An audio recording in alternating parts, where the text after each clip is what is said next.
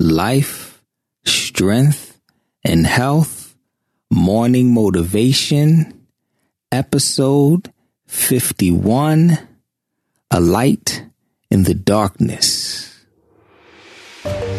Great rising, everyone. Jamal here, natural path, holistic health, and natural living expert. And we are still in the middle of a crisis right now, dealing with COVID-19, the coronavirus. I'm not sure where you're listening from, but this is a global pandemic, and this is something that everyone is dealing with across the entire planet. I know in New Jersey, currently our state is completely locked down. The only thing that is open are essential businesses, and everyone is ordered to stay indoors. And there are many other states that are currently in that position, as well as other states that are in the process of following. And for a state like California, they're already on day 8 of their lockdown. New Jersey, this is actually day 1 as of last night at 9 p.m. And as we look at what is happening in the world, everyone is moving indoors. Everyone has to pretty much lock down and quarantine. But one of the things that I specialize in is really understanding the language of nature and understanding the language of the body, visually looking at people, looking at certain signs and things like that. That reveals a language to me, and it reveals a lot. One can even say it's the language of the divine, especially when we're looking at nature. And as tragic as this situation is, I know a lot of people are being impacted in a negative way.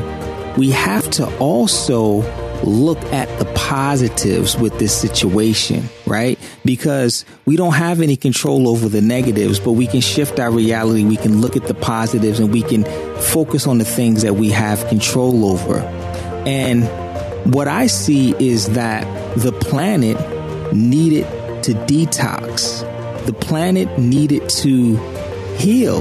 The planet needed time to recuperate from the stress that human beings have been putting on Mother Nature.